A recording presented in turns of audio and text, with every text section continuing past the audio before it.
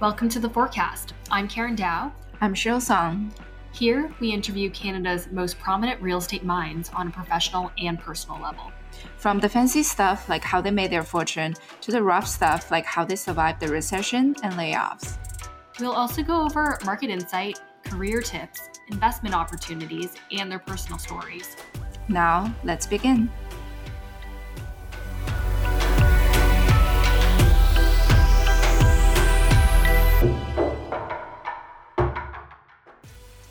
Today we have Lindsay Brand here with us. She is the Chief Investment Officer for Dream Unlimited. Lindsay is one of the youngest senior leaders in the Canadian real estate industry. And looking at Lindsay's LinkedIn profile, she's really had one of the fastest career progression in the industry. Welcome to The Forecast, Lindsay. So we wanted to start off the conversation by focusing on career and how exactly you got to where you are right now. Later, we want to segue into the more personal stuff outside the office so we can get to know Lindsay on another level. So Lindsay, why don't you start off by telling us a little bit about your career path so far? Sure. So I guess it dates back to school. School always plays a role. So I did my undergrad at Ivey. And Ivey was an awesome place. I would say when it came time for recruiting, everything was sort of investment banking or consulting. And I didn't really feel like I fit into the investment banking or the consulting space. I grew up in, I guess, a real estate family. My father's always been involved in real estate, very different than me. I'd say I'm corporate real estate and he's more of a one-man show real estate, but I could relate to real estate. I liked the product. I liked that you could see it, you could touch it, you could feel it, you could visualize it. So when I went through the recruiting process at Ivey, I got a job at CIBC in their corporate development group, which is essentially mergers and acquisitions for the bank. And again, we were looking at buying banks, and I didn't really relate to how to value a bank or buy a bank, but I loved being in the corporate world, and I really liked the people I was working with. Fast forward, I did my last year in Spain while everybody was interviewing and making sure that they had a job. I think I was having a really great time, enjoying my life. And then it was time to come home, and I realized that I also needed to work. I went back to CIBC to corporate development. I had this amazing boss and mentor who I still keep in touch with. His name is Dill Graywall. And he said, why don't you come back and help out? And, there's a lot of opportunities within the bank. We'll help you move to the real estate side. So I went back to Corp Dev, and after about a year, I moved internally at CIBC to their real estate lending group. Mm-hmm. It was an unbelievable entry into the real estate market for a few reasons. One, I got to meet through our clients a bunch of different industry players. And also working on the banking side, I saw sort of the most conservative view of how you looked at real estate. I knew that wasn't the real estate I wanted to do. I really liked the buy side. I did love acquisitions, and I wanted to do acquisitions of real estate, but this was a really great opportunity to get my feet wet. So I was at CIBC in real estate, and there's this organization called GEMS, which still exists today. Right. Do you know what it stands for? I wish I could tell you. I don't actually know if it's an acronym for anything. I actually think it is, but I honestly couldn't tell you. Anyways, it's this... Great real estate. It's great real estate minds. Yeah. You are correct. So at the time, my friend was running GEMS, and there was a posting from Dream Office, because Dream Unlimited wasn't a public company at the time, and it was for their research and analysis group. And she said, you should apply. This is what you want to do. It's acquisitions. And I said, I am so not the girl for research and analysis. Absolutely not. I'm not applying. She's like, trust me, it's acquisitions. Finally, I applied. I got the job. And that's probably almost 10 years ago. And I've been at Dream ever since. I would say my career track, I guess I really devote to Dream. Since I joined Dream, as I mentioned, it was just Dream Office. It went from being Dream Office to 5 public companies. It's now Office, Industrial, Global, Dream Alternatives Trust, and Dream Unlimited. So I've been here for 10 years at a time where the company has grown an insane amount. Right. And throughout that time, I've put my hand up to participate in many different areas of that growth. So I started in Office. I then joined Global and did acquisitions in Global. I went back to school to Columbia to do my master's. When I came back, Dream Alternatives was just launching. So I spent about 2 years sort of overseeing Dream Alternatives and working through all those investments. And then I was promoted to the Chief Investment Officer, and now I oversee investments for multiple Dream entities. So that's my career in a very small nutshell. There are a lot of people, obviously, who had influence along the way. Yeah. But yeah, so I think as a millennial, can I say you're a millennial? Yeah, I guess I don't even know the true definition of a millennial, but I feel like I'm on the tail end maybe of where it started. Yeah, so I think it's pretty rare for a millennial these days to stay at one company for 10 years. Because I think we grew up in kind of a cultural environment that we are taught that you need to always look for the new opportunities, what's next, and also being in the real estate industry, there's constant opportunity presented. I'm sure you've been called by other firms, other recruiters, and presenting you with better pay, better salary, a higher title. So what made you stay so loyal to Dream and then stayed along this whole journey for 10 years? Yeah, that's interesting. So if I think about my friends, I would agree. Most of them have probably changed jobs a minimum of 3 times since we've graduated. And then maybe there's the odd lawyer who's stayed loyal to their job too, because I think that's just the way a law firm works if you want to become a partner. But I would argue that I've kind of changed jobs. I've just changed jobs at the same company. So I've stayed loyal to Dream, but Dream has presented me with different opportunities. So as I mentioned, I worked for Dream Office, which was within Canada. And then I moved internally to Dream Global, but that was a whole new experience. It was buying buildings in Germany. So it was a whole new market. Doing Dream Alternatives is also within the Dream family, but it was working through a lot of broken investments. So it was something totally different. So I think part of what keeps me here is that Dream has afforded me a lot of different opportunities to keep me stimulated, learning, growing, and trying new things. I think that's what's also, I'm sure we'll touch on Michael, but Michael, who's the CEO and the founder of all of these companies, he's a champion of young people and giving people responsibility, and he's been a huge champion of mine. He's given me a ton of responsibility and a ton of opportunity, and I think he wants you to stay happy. And if that means switching it up and doing something different, that's part of the game, right? I can't say I've been doing the same thing for 10 years. Right. I've just been doing it at the same place. Right. So in the recent years, I would say the real estate industry, from a talent demographic standpoint, it's getting pretty competitive. So before, I guess like 10 or 20 years ago, for fresh graduate, commerce graduate, they're thinking about investment banking, consulting, but now real estate is on a lot of people's mind. So there's no lack of talent in this industry. And you obviously had a pretty successful career track. What do you think that's differentiated you from your peers?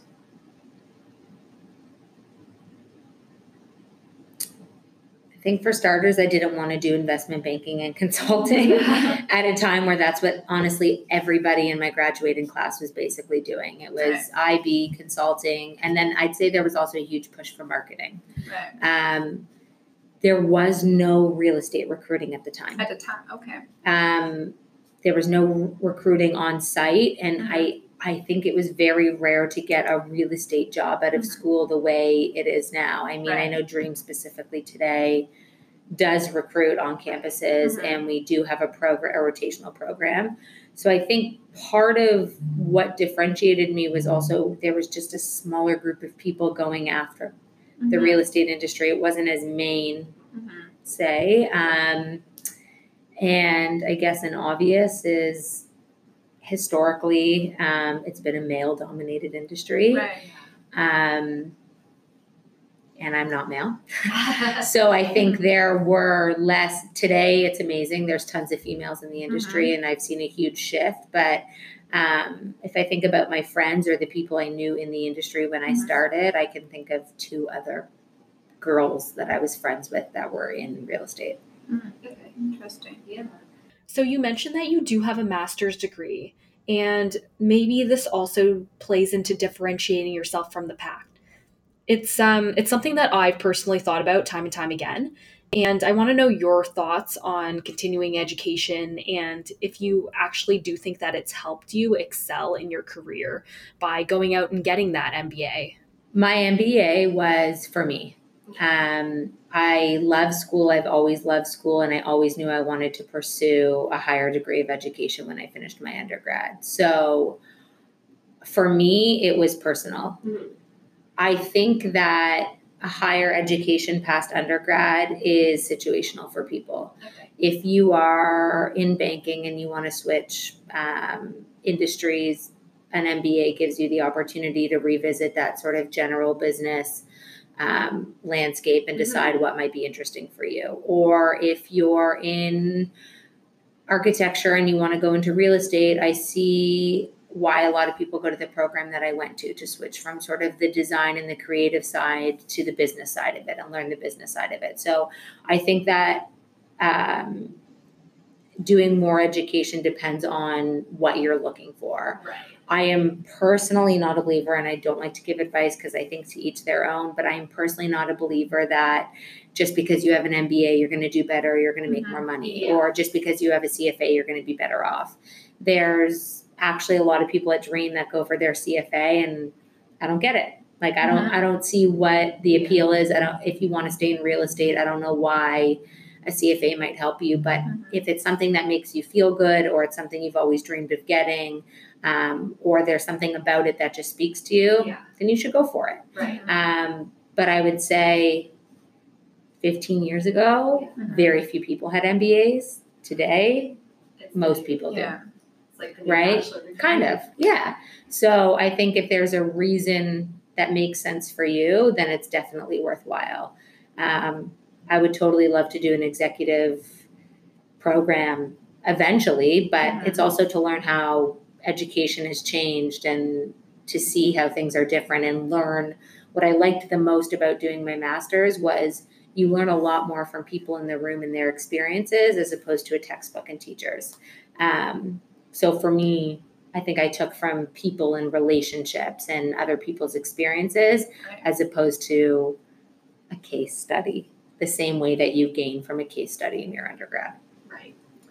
Interesting. So mentorship, you touched upon a little bit about Michael and mentioned that he has been a champion of yours. How do you think, it's a bit of a cliche topic, that how do you find a mentor?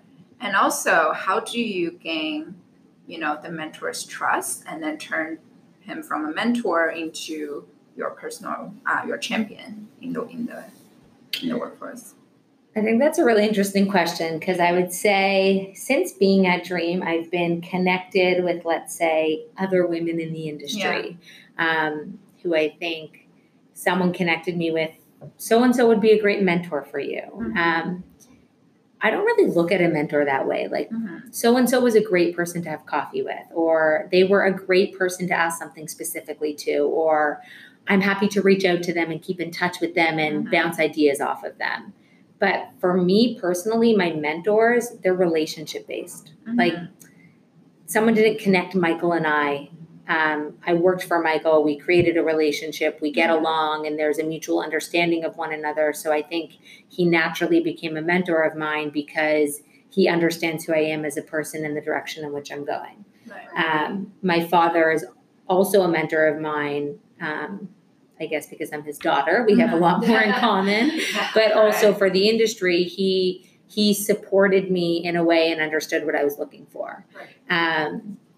Another person that I would consider a friend and a mentor is Jane Gavin, who's at Dream. And she's a mentor on a different level, like definitely from a career perspective, but also on a personal level. Like as a woman, I connected with her and we relate and we have a nice friendship. So I think it's interesting when you say, how do you find a mentor? To me, you probably don't even realize that they're your mentor because they're your friend or they're your boss or they're somebody in your life. But to me, it's someone that you have a relationship with, you naturally trust them because you've created that relationship with them and they serve a purpose in your life in a way that they're guiding you or providing you advice. But I personally don't think you sign up for one. Yeah. So it's more organic. Yes, organic is a good term. Instead of going up to be 100%. like, can you be my mentor? Exactly. But a lot of people set it up as like, we're hosting a mentee Mentorship. program or whatever. And it's like, it's more like speed dating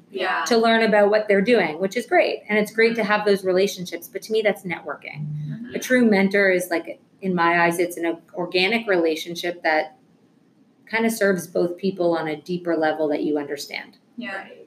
Yeah, that is true. And a lot of people around you can be mentors. It doesn't have to be, someone in a working environment. It could be a friend. And totally agree. Yeah. Now that you are the Chief Investment Officer at Dream, one of the most senior roles in the company, do you think that there is, in fact, a glass ceiling as a female?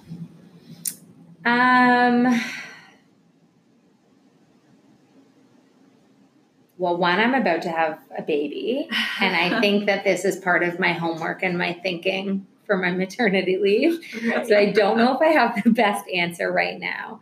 Do I think there's a glass ceiling? No. I think that you are the creator of your own glass ceiling. So there may be a glass ceiling at certain organizations. I keep picking on banks or investment banks, but every 3 years you're an analyst, a director, a managing director, right? Like they follow a specific hierarchy and that's sort of how they run their business. So I guess in some capacity you get to the top, but I still think when you're at the top, you have the ability to create a new business or expand the business or grow it in different places. So the glass ceiling may be in the title, but I don't think there's a glass ceiling in your career or your role or what you can contribute to that organization. And then when I say you create your own glass ceiling, it's just a matter of kind of who you want to be and where you want to go next, right? So I'd say at Dream, no, there is no glass ceiling because Michael's always up for a new adventure. Right. So if you have that idea and it's convincing and it's great, he's on board. But I think it's kind of what you make of it. I don't know if that's the perfect answer, but It seems like it's kind of, you determine whether or not this organization is the right one for you, and it either limits your growth and there is a glass ceiling, or you move on, right? And there's things, I think some people stay corporate and eventually they become entrepreneurs, right? So is it a glass ceiling that caused them to go there? I don't think so. I just think it's a change of wanting, you've sort of lived your corporate life and you want to do something different, different challenges.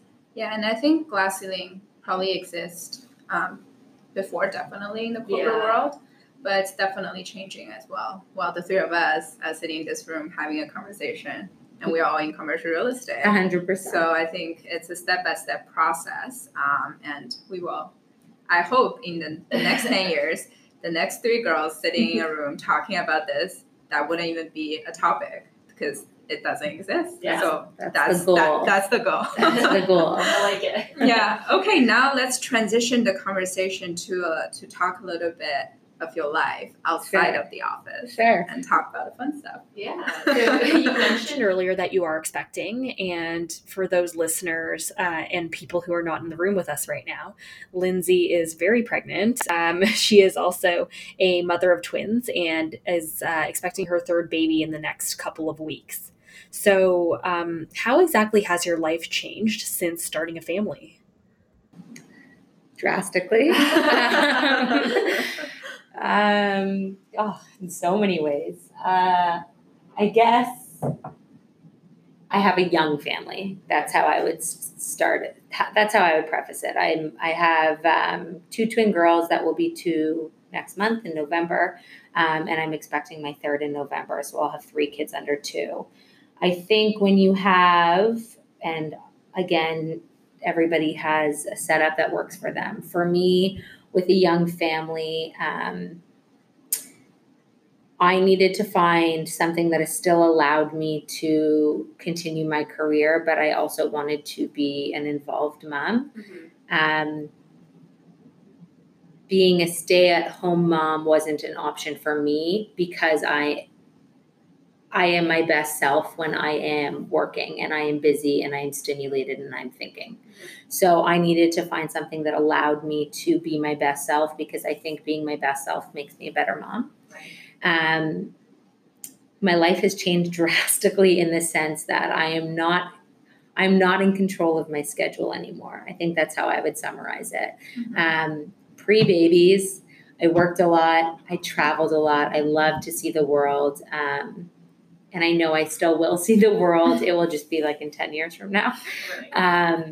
Today, it's more about but finding a schedule that works for me. So I still work full time. I leave earlier than I used to, but I don't think I work any less than I used to. I just think I work differently.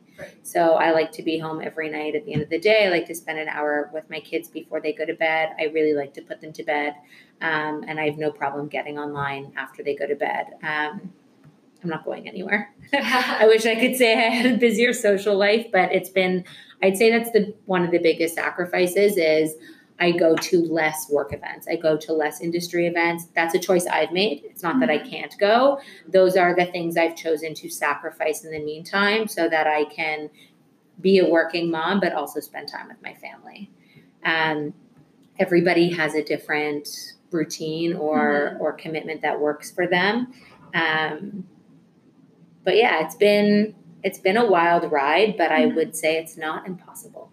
Right. So what does your day-to-day life look like now? If you can break it down. Sure. Wake up. For me, it's already difficult enough to manage one person's schedule. And you have soon to be I know, that's how I felt when I first got married. It was like managing a husband, but then it became managing kids and a husband.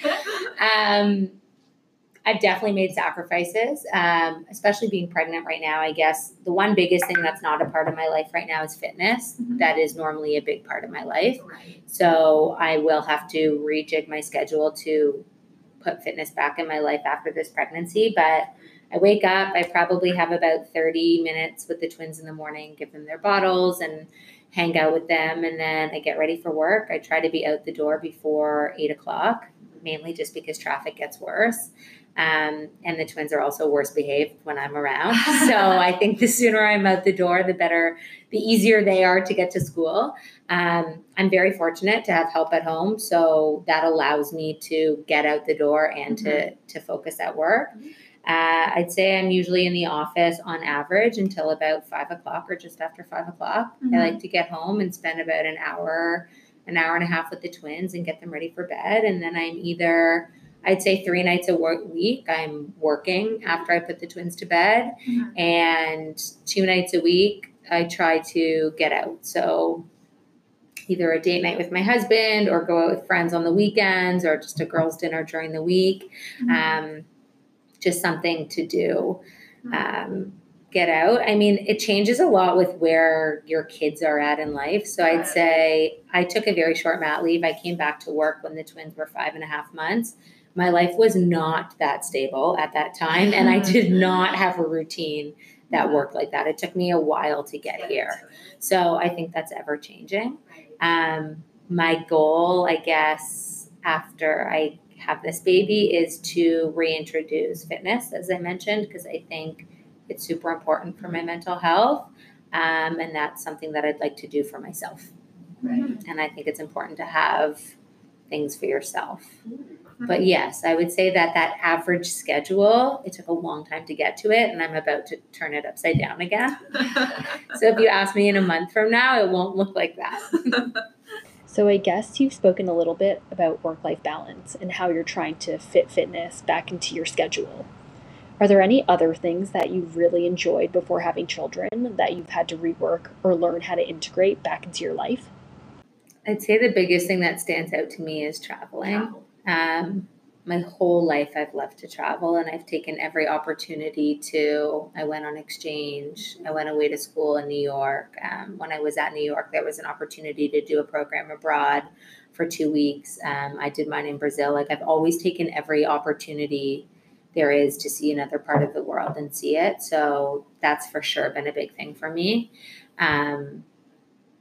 I haven't gone very far since having kids. It took me a while to work up the courage to go and leave them home. And then that courage only is, for me personally, I can do like 2 to 3 days. That's kind of my comfort zone right now. And so you can't get that far for 2 to 3 days. So I think that my goals or my desires of wanting to go to India and Alaska, and I could give you my whole bucket list of so many places, I think they're on hold. One, until I feel like I'm in a place where I can go and enjoy it and feel comfortable, but it's not something that I won't ever do again. I know I will. It's just not now. Right. And I think that I've incorporated getting away because it's important to me. They're just smaller trips. So a trip to New York. This year, my husband and I, he's never been to London, and I hadn't been to Europe in a really long time. So we went to London for 4 days, and it felt good to leave North America. So I think it's baby steps, and, you know, every new mom gets there in time when they're comfortable. But it took me a year definitely to go away together as a couple. I'll travel for work knowing my husband's home, but that's been one thing that I feel like has changed a lot, that I've had to let go of, and I hope to come back to it at a different point or a different time. And what are your thoughts on the notion of the so-called having it all? Because I feel like for some of our listener who are, you know, young women, and then they look at you, Lindsay, you know, she's young, she has 3 kids, she did her MBA, and she had a successful career, and now she's the chief investment officer at a very large real estate company. So from the outside looking at you, I think some of us would be like, oh, Lindsay seems to have it all. What's your take on that? I don't. I guess what you don't see is, like, I'm stressed. I'm stressed all the time. And I always laugh at work. Like, I feel like I enter every single meeting like I'm Kramer. Like, I'm always just like, just made it in time, or 2 minutes late, or to be totally honest, I've not showered my hair in 4 or 5 days. Like, nobody has it all. I think people have what they want to have. So I want to have a career. I want to be present for my children. So I've made other sacrifices. I don't see my friends as much as I used to, or I don't work out 5 times a week like I used to work out, or I don't eat healthy or pack my lunch. Like, these are small examples, but nobody has it all. I think you have your priorities and you do your best to pick what you can manage. And it's not easy, but it's what I want. Like, I choose it, right? Like, I'm not complaining. I prefer to have my career and the mom life that I have than having everything or it all. So I don't think anybody has it all. I think that it always looks rosier on social media.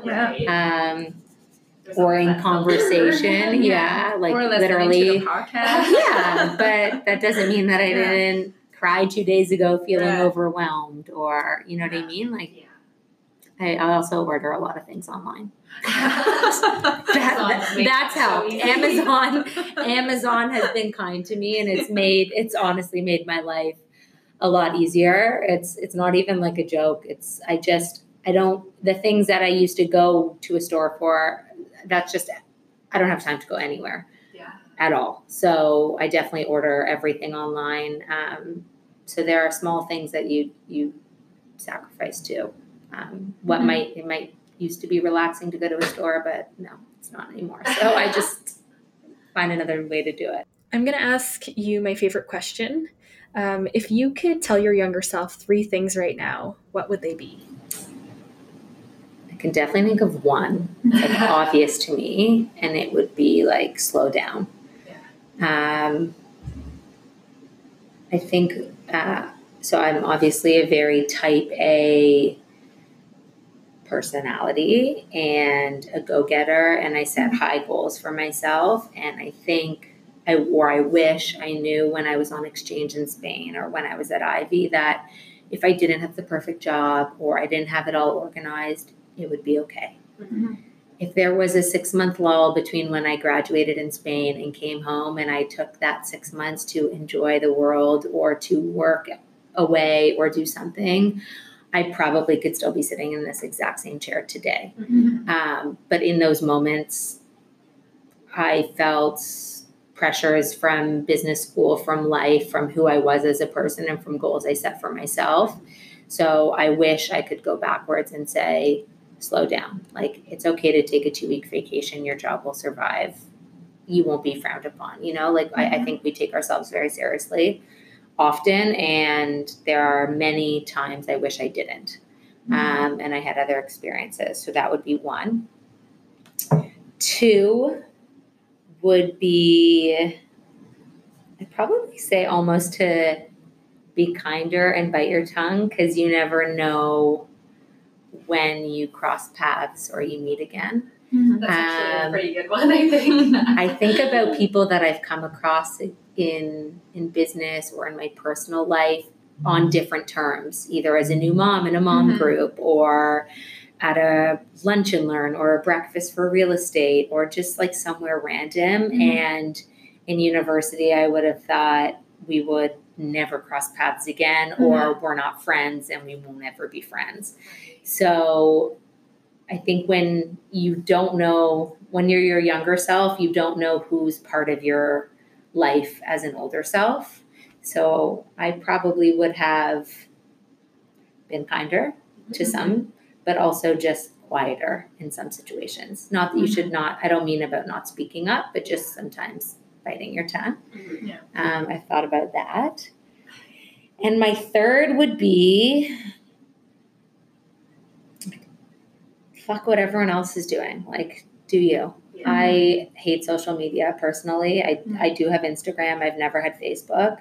I still go on Instagram. It's a total waste of time, but it's entertaining or it's distracting. I definitely fear a little bit for the world that people, and my children specifically, will live in, and the pressures and stuff that it creates, because everybody can see what everyone's doing and everybody knows what everyone's doing. And I just think it makes it that much harder to just do you, Right. And not compare yourself to others. So I guess if I have one goal for my children, it's to just instill in them that they are who they are, and that's good enough, and to have confidence in being independent and what works for them and not everybody else. Because I think we definitely live in a world today where, like you said, you have it all or this or that, but you don't. Yeah. Like, it's just a perception that's being created because we all have access to each other's lives in a way that that I don't think used to exist. Yeah. So those would probably be my 3. Those would be my 3. Those are very good advice. And so Lindsay, to wrap up, what's next for you?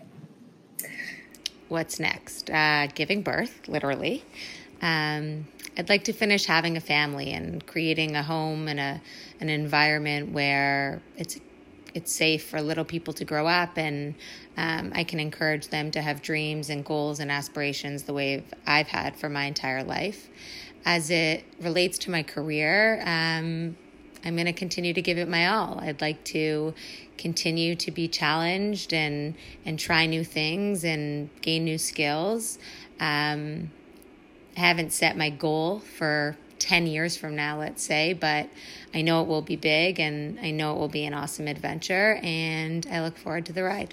Lindsay, thank you so much for taking the time today. Thank you. And also thank you so much for being so authentic and truthful and with your answer. It's been a very inspiring morning for me. Thank you for having me. Yeah. I've never done a podcast or a recording, but this was fun. You guys are doing great things, and I'm excited to listen to the series. Probably not myself, but other people. And I think you're sharing a good side, and there's something nice about not having a photo or an image attached to it, and Right. letting people create sort of their own imagination or just focus on the words in the story. I think that's pretty cool. Amazing. Thank All right. you. Thank you, guys. Lindsay.